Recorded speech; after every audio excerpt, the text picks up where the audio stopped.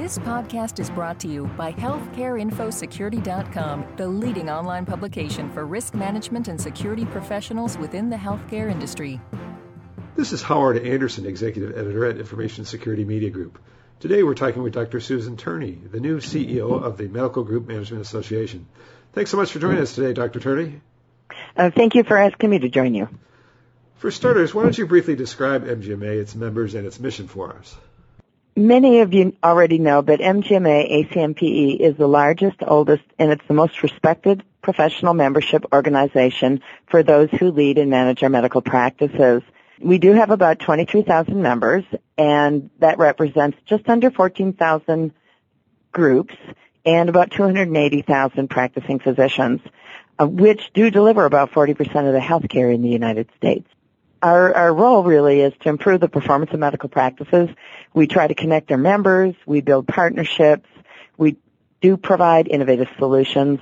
And we also set the standards for certification and advocate for our physician practices. Tell us a bit about your background and why you decided to take on this new leadership role at MGMA. I'm really all about the patient. For those of you who don't know me, I've been a practicing physician and was at a large group practice in Wisconsin for about 25 years. So I understand what it's like to be face-to-face with a patient. I also was an administrator while I was at my group practice and understood the issues that the business side of medicine has to deal with and worked real hard to bridge the gap that exists between the clinical and the business side of the medical practice. The last 7 years I've been at another medical association, and what that helped me in building my career coming to MGMA is understanding the needs of membership organizations and really figuring out how to prioritize the issues and provide them with the tools that they need to best manage their medical practices. So I'm now here. I'm building on a very successful organization, and I'm really excited with what we have to offer and all the changes that are taking place in healthcare right now to really do what we need to do for our medical practice executives. What do you see as the biggest healthcare information privacy and security challenges that members of your association now face? And how can MGMA help its members tackle those issues? This is really a tough area, and it's a tough area because the most important thing that we can do is really protect patients' information. We know that there has been expanded privacy and security provisions in the HITECH Act, and that there's also increased enforcement action on the part of the Office for Civil Rights. Our groups really face increasingly challenging needs to protect that patient information. There are the HITECH breach notification requirements. There are changes that practices need to make with regard to their business associates, and they also have to comply with the accounting of disclosure regulations. And this is onerous for practices because they have to understand the rules and they have to comply with the requirements, but they also need to make sure that their technology is meeting their needs, and they have to work with their vendors to make certain that that's the case. They also have to have an organization-wide data strategy, and they have to implement them in a way so that the technical solutions are really solving what they need to solve, which is to protect the patient information. We have been very active in educating our members on these various privacy components of the HITECH Act, and we also have provided, through a partnership with HIMSS, to produce the online privacy and security toolkit for small providers. This is something that they can use in their practices to help them in this journey in making sure that they are doing what they need to do to protect patient information. For clinics that are implementing their very first electronic health record system, what essential steps should they be taking to ensure that this newly digitized information remains secure? The use of the information is extremely important, and practices are adopting electronic health records and other health information technologies to make sure that they're running their practices more efficiently, more effectively, and getting the information to the physician at the point of care. In that process, however, in moving to the electronic health records, complying with these existing and the new regulations really takes some specialized expertise, and also these are expensive solutions in trying to ensure that you have the technical capability to protect the information that exists within the electronic health records.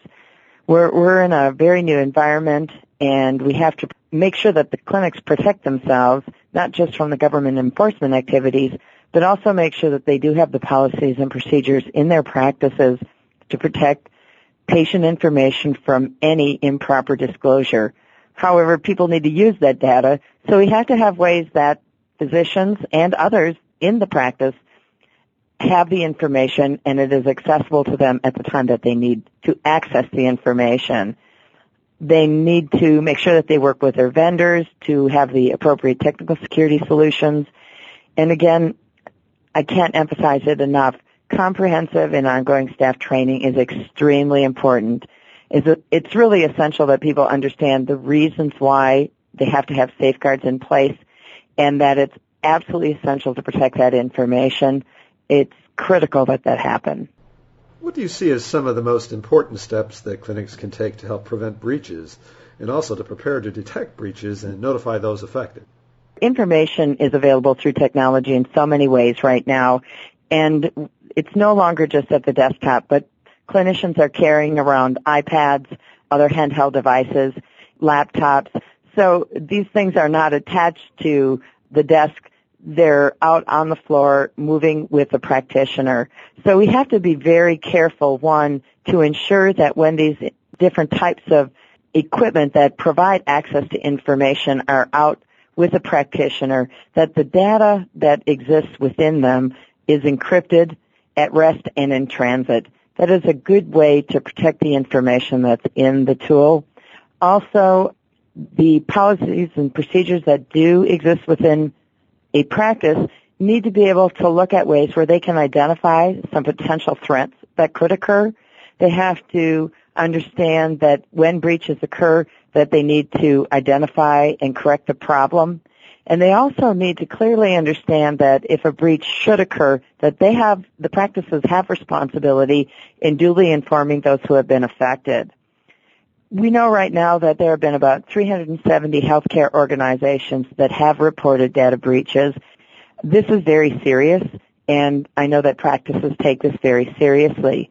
But when this does occur and there is a breach in information and it's released inappropriately, you have to notify HHS immediately and also alert local media.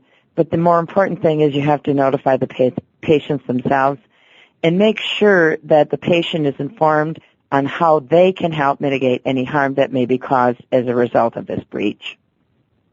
Finally, I understand that you chaired the Wisconsin Statewide Health Information Network. Based on your experience with that effort, what do you see as the key privacy and security challenges that health information exchanges must address, and how does that affect your members at MGMA? Again, the most important thing is that people understand that they have an obligation and a duty to protect patients' privacy and security.